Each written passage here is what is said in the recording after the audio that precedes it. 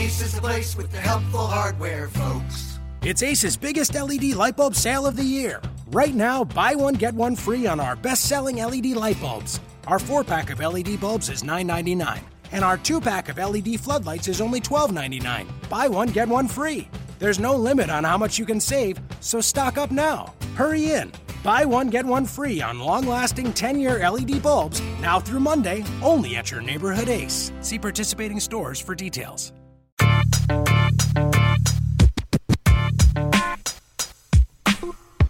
You are Locked On Magic, your daily podcast on the Orlando Magic. Part of the Locked On Podcast Network. Your team every day. And you are indeed Locked On Magic. Today is September 18th, 2017. My name is Philip Rossman-Reich. I'm the expert and site editor over at OrlandoMagicDaily.com. And we are officially 1 week away from the beginning of the Orlando Magic season as Media Day takes place September 25th. So next Monday, I'll be sitting in this chair getting you prepared for what I'm going to be looking for and even some of the questions I'll be asking the players directly at Media Day as practice gets set to start September 26th. Training camp begins next Tuesday, and the Orlando Magic season, at least for me, officially gets underway. I was hanging out with a few Magic people as well, and I joked that in a week content will come raining down from the heavens. We'll have so much to talk about. So we'll be cranking up the shows here. Definitely going every day. We've been going every day for most of the summer, but we'll be getting real meaty stuff to talk about. Not anymore of this theoretical stuff, not anymore of anything else. It's going to be real Orlando Magic basketball talk as we get closer and closer to the season beginning. But this week we're going to wrap up and continue our player outlook series, taking a look at some of the key players that the Magic will be playing this year. Last week we started off with Jonathan Simmons, Maurice Spates, and Terrence Ross. You can go back to the archives on iTunes, Audioboom, Stitcher, TuneIn, and listen back to some of those episodes. I did my Facebook Live last Thursday for Friday's episode talking about the lottery. I'm sure at some point I'll probably talk a little bit about NBA 2K. I've had a chance to play the game a little bit this weekend. I've been actually pretty impressed with it. It's definitely some getting used to as far as the new shooting controls and even just the pacing of the game. I think they've done a really good job getting the realism down. But in today's episode, I want to just continue our player outlook series, take a look at two key players for the Orlando Magic that are kind of coming at opposite ends of the spectrum, but will be both absolutely key for the Magic and their success this year. We're going to talk about Jonathan Isaac and Bismack Biyombo. And, you know, it's fairly frequently, probably more frequently than it should be, that I get a comment from someone asking me, why didn't the Magic just take Dennis Smith Jr.? Why did the Magic take the project over the guy who seemed like the sure thing? And then certainly after Summer League, that only intensified. And I'll fully admit this and I'll fully state this.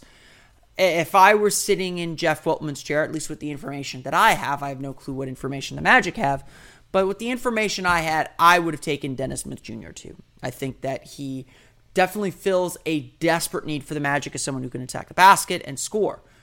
That doesn't mean I think that taking Jonathan Isaac was a bad pick or the wrong pick. Like I said at the draft, if you go back and listen to what I said during the draft period, I did not feel like the Magic could make a bad choice at 6. And even the guy that I didn't think was the right choice for the Magic, he looked pretty good at Eurobasket, and I'm talking about Lauri Markkanen. I was kind of a never Markkanen guy at 6, but Markkanen looked pretty good for Finland during Eurobasket, so I might be eating some crow on my evaluation of him.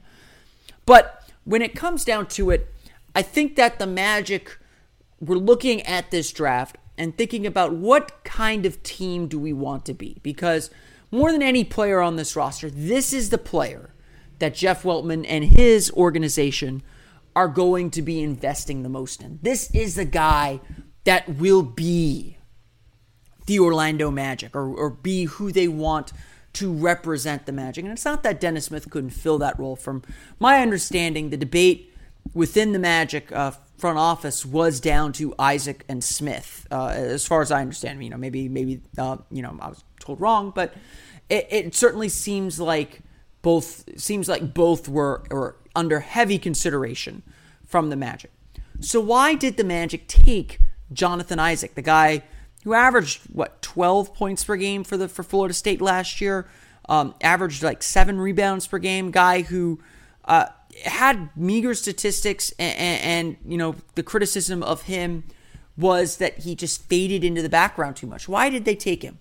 It's easy to see and look at his physical stature and understand exactly what the Magic were thinking. Yes, he may be a little bit of a duplicate of Aaron Gordon in some key ways and not in others. But Isaac has the length and athleticism that the modern wing in the NBA needs. He has the potential, and it is potential, to be the best player in this draft. And as I've always kind of said, when you're drafting that high, when you're in the high lottery, you take the best player available, no matter who it is. You figure out the fit later. And I know that's gotten the Magic into some trouble before. It's gotten some other teams into trouble as well. But the best player available is never the wrong choice, especially in a draft where, it's all a futures game. You don't know what's going to come out. So you don't necessarily swing for the fences, but if you swing for singles and doubles, you end up missing out on guys who are very good, or you overlook guys who can be very good and develop into the players you want them to be. And that's where I think Jonathan Isaac fits in here. This is a guy with an insane wingspan, and that's that you can take a drink there for your Jay Billis bingo. This is a guy who models after that Giannis Antetokounmpo that John Hammond drafted. The kind of lengthy, switchy defensive players that the Magic want to be based off of. Like I said, this is a tone-setting signing. And it's not that Isaac cannot produce on the offensive end. He showed that he can do that at times at Florida State. He deferred to older players. He wasn't asked to do it. In fact, at Florida State, he was really asked to do, I think, a lot of the things that the Magic are going to ask him to do. And with young players especially, it is so difficult to find guys who are willing and capable defensive players. That is a mentality you cannot teach. And if I had to guess and it came down to something, it was Dennis Smith just isn't committed on the defensive end. He is not a good defender. It's just not part of his game. Jonathan Isaac's game is built on the defensive end. And Isaac proved throughout his time at Florida State that he can be a supporting player. He doesn't have to have the ball in his hands to be an effective scorer, and he can be a dominant defensive player. That is what the Magic sought in Jonathan Isaac. And so there are two questions then that come to mind with Isaac. The first question is, how long will it take for Isaac to develop into that star player the Magic need? And what can Isaac give you this year? The first question, honestly, might depend on how you answer the second question, but the first question is a long-term, big-picture question that the Magic will be asking and Jonathan Isaac will be answering for much of his rookie contract.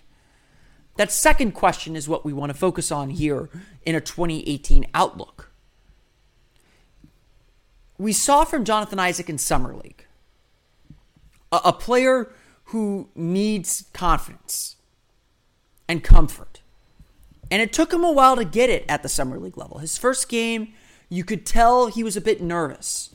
You could tell that he was kind of getting himself moving and going. He, stayed active on the offensive glass, but he missed a lot of shots and kind of faded into the background. It didn't really assert himself. But as he got more comfortable throughout that week, he began to dominate the game more. He began to take over and take control, and you could see that confidence slowly building. In that second game, he asserted himself on the defensive end. He made himself indispensable on the defensive side of the ball. That the play of his Summer League came in that second game against the Miami Heat when he blocked a shot, got the ball, and took it down the other end of the floor and dunked it. He has the ability to go end to end on his own, to drive off the dribble and score at the basket. That's the promise the Magic see in him. And so by that third game before he left with the injury, a minor injury, that third game, he was dominating the ball. He was looking for his own shot, creating his own shot, and scoring efficiently. The numbers aren't there for everyone to point at and say, see, this is good. This guy is for real. Not in the same way that, again, the guy he's probably going to get a lot of comparisons to this year in Dennis Smith was for Dallas. That doesn't mean, though, that Isaac did not have a good summer league. Isaac had a fantastic summer league. And it's going to take some time to get that comfort at the NBA level. I suspect that we'll see Isaac maybe get a few spot starts with the Lakeland Magic to help foster that confidence. But once Isaac has that confidence, he has the skills and the ability to play at a high level. The question for the Magic is, how do you foster that confidence? And with the way the Magic's roster is currently constructed, I don't go any faster than Isaac needs to go. Isaac is still really young, 18, 19 years old. It's going to take a while for him to mature. Everyone knows he's got to put on some muscle to become the player that the Magic need him to become. But at the same time, there are still some things that he can definitely do. I think that the Magic will keep Isaac's role very simple this year. They'll ask him to defend first and foremost. That's his NBA skill. I mean, when I've talked about Mario Hezonja in the past, Mario Hezonja struggled in the NBA because he was supposed to have a defined NBA skill as a shooter. That shot has betrayed him, and it's hard to figure out why you should put him on the floor if he can't do the thing he's supposed to do. Jonathan Isaac's defined NBA skill is defense. If he plays hard on the defensive end, he'll make mistakes, sure. But if he plays hard and effectively on the defensive end, he will find playing time in the Magic rotation, and that will be his role, to be a defender. I think the Magic should ask him to attack the glass. He proved that he can battle on the offensive glass a little bit and get rebounds. And then the last part, offensively, get out in transition, make open shots, but get out in transition and get to the basket. They're not going to really put the ball in his hands a lot, I think, on the offensive end and ask him to create. Not until he's ready for it. But a lot of his role is going to be make your spot up shots when you're open, get to the basket in transition. And yes, that's very similar to his role at Florida State when there were all those questions about him asserting himself. This is not the year probably for him to assert himself. This probably isn't that time. He's going to grow into that role. And maybe he goes faster than we all think, and he's doing that by the end of the year. Or maybe it takes him a while. Maybe it takes him a while to adjust, and he kind of sticks to his role, and the Magic focus their game attention elsewhere. Isaac's development is going to be very interesting to watch because potential is something of a dirty word, and it's a big question mark. But if he even begins to scratch that potential, he becomes a very valuable player for this Magic team. Like I said, I expect him to come off the bench. I don't expect him to start next to Aaron Gordon quite yet. No matter what NBA 2K18 says, I'm not ready to insert him into the starting lineup quite yet. But he definitely has that potential. And we may see, if he's a better shooter than we anticipate, we could see that Isaac Gordon terror defensive lineup that we all expect. Or we could see Isaac be a death lineup 5. There's a lot of potential and a lot of things you can do with Isaac, and that's why the Magic drafted him.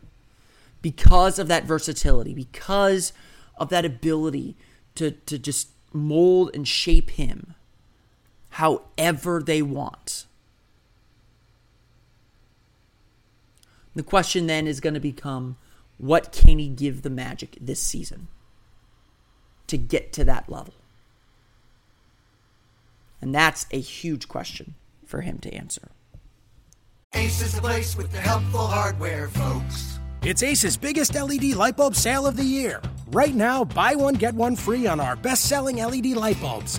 Our 4-pack of LED bulbs is $9.99, and our 2-pack of LED floodlights is only $12.99. Buy one, get one free.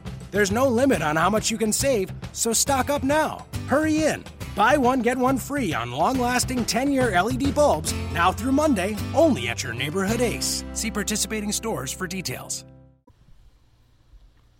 Sort of on the opposite end of that spectrum is a guy returning from last year who got the big contract, who got a lot of love and attention, and then just failed to meet expectations, even on a basic level, and that's Bismack Biyombo. It's kind of easy to it's not easy to forget him. He's the highest paid player on the Magic at the moment. But it's kind of just been frustrating for a lot of people because there's still kind of a skewed salary perception about the NBA in this current market.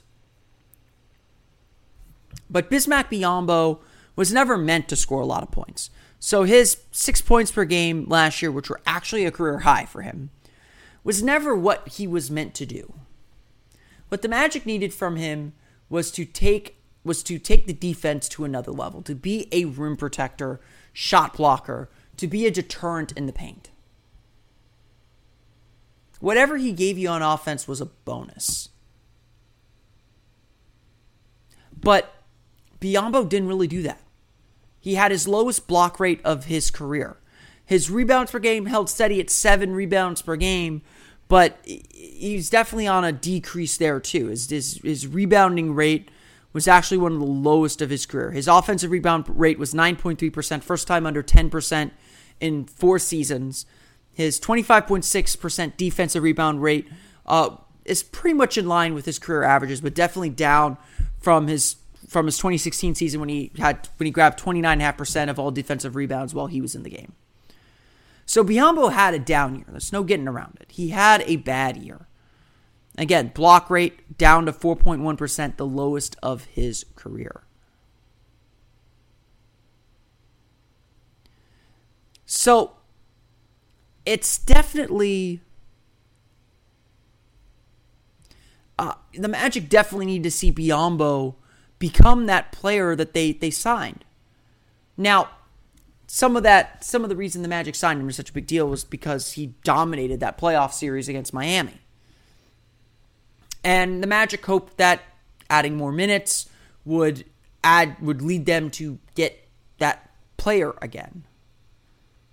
But that didn't happen. He couldn't even beat Nikola Vucevic for the starting role. And the Magic's lack of offense really made Biyombo's offense troublesome.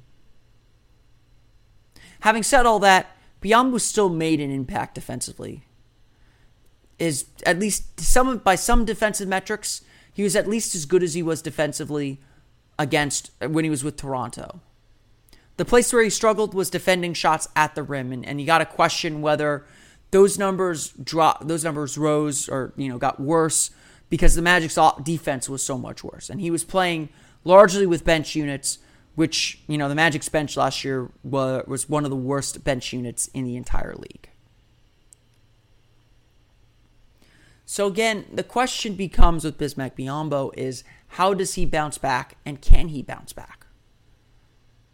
At this point, forget him living up to the $17 million a year contract. He's got 3 years left on that deal. The Magic are going to have to get as much as they can from him, and probably, unfortunately, not expect him to ever live up to that playoff series. So forget that for now. The question then becomes, how do you get a productive Bismack Biyombo? What is a productive Bismack Biyombo independent of his contract? And it's probably something similar to what he provided last year. 6 points, 7 rebounds, and a block or 2 per game. Anchoring a defensive unit with that bench group. When people have asked, whenever I've mentioned Bismack Biyombo online, people have said the Magic should just cut him, which is insane. Sorry, if you're saying the Magic should just cut Bismack Biyombo, you don't understand cap mechanics and why that's a bad idea. You're eating him anyway. He's not an unproductive player. He does good things on the floor, just not at $17 million a year probably. Or they say the Magic should just trade him. Or he's not a good player because he can't do offense. And I get it. His offense leaves a lot wanting. And that is a problem. But I will say this. Bismack Biyombo is the kind of player that amplifies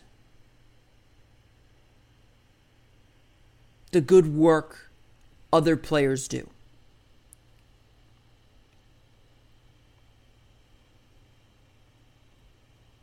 That is what he does. He makes units better by his defensive presence. When the unit isn't good already, he definitely, I wouldn't say makes them worse, but his presence and his weaknesses become more exposed.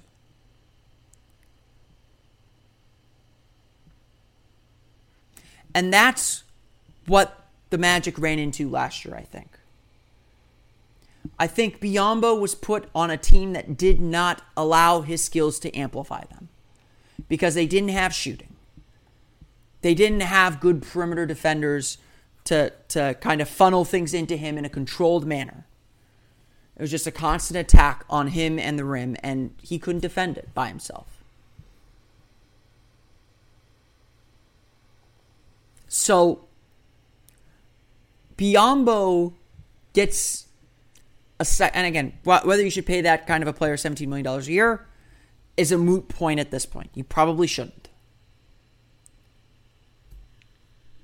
But Biyombo can still be that player. He's still productive after all. He still can change games. We saw that he can change games. And so if the Magic get more out of this bench unit, if this new bench unit, which I think is much improved, if they can get more consistency from that unit, Biyombo will make them better. Will make that defense better from the bench. And maybe make the Magic a little bit better too. It's not necessarily a year of redemption for Biyombo, but it's definitely a year where he needs to bounce back to the level that he was at in Toronto defensively. The level that you can't really track statistically. He needs to get, first contract? Yeah. He needs to get up to a point where he's challenging Nikola Vucevic for the starting spot. And honestly, that might be tough considering the Magic's still lack of shooting. He works best when he has shooters around him because, again, he amplifies those efforts. Without shooting, he drains it a little bit because Biyombo is a non-threat on the offensive end.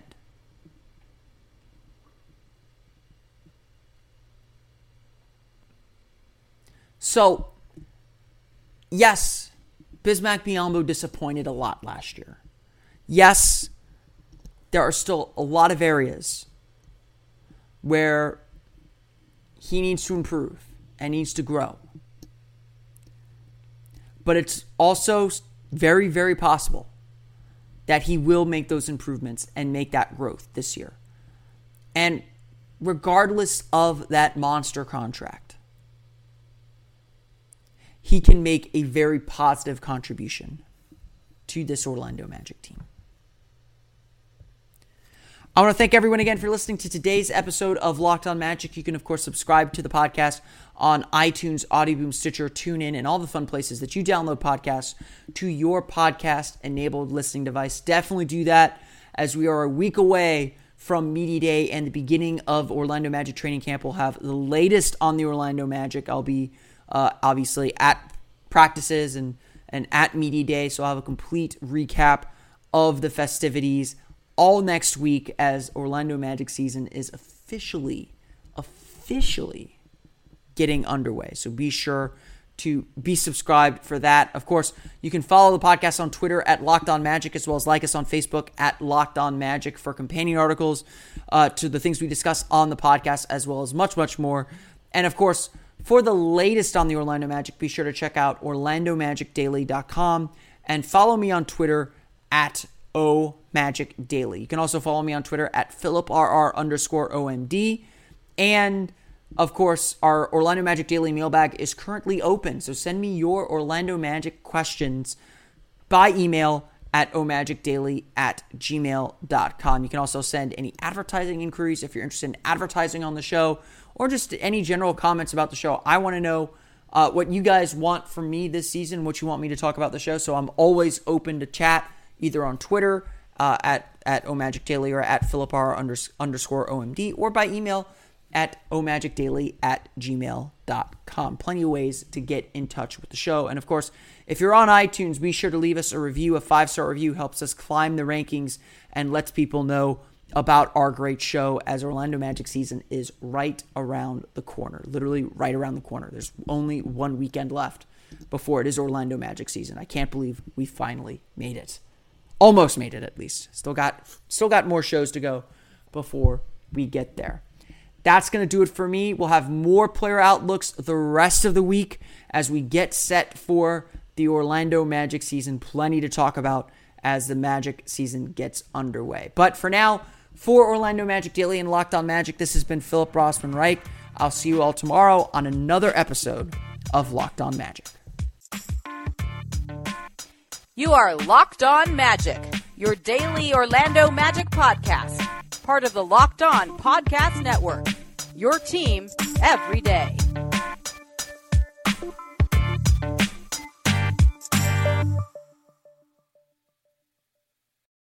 Ace is the place with the helpful hardware, folks. It's Ace's biggest LED light bulb sale of the year. Right now, buy one, get one free on our best-selling LED light bulbs. Our 4-pack of LED bulbs is $9.99, and our 2-pack of LED floodlights is only $12.99. Buy one, get one free.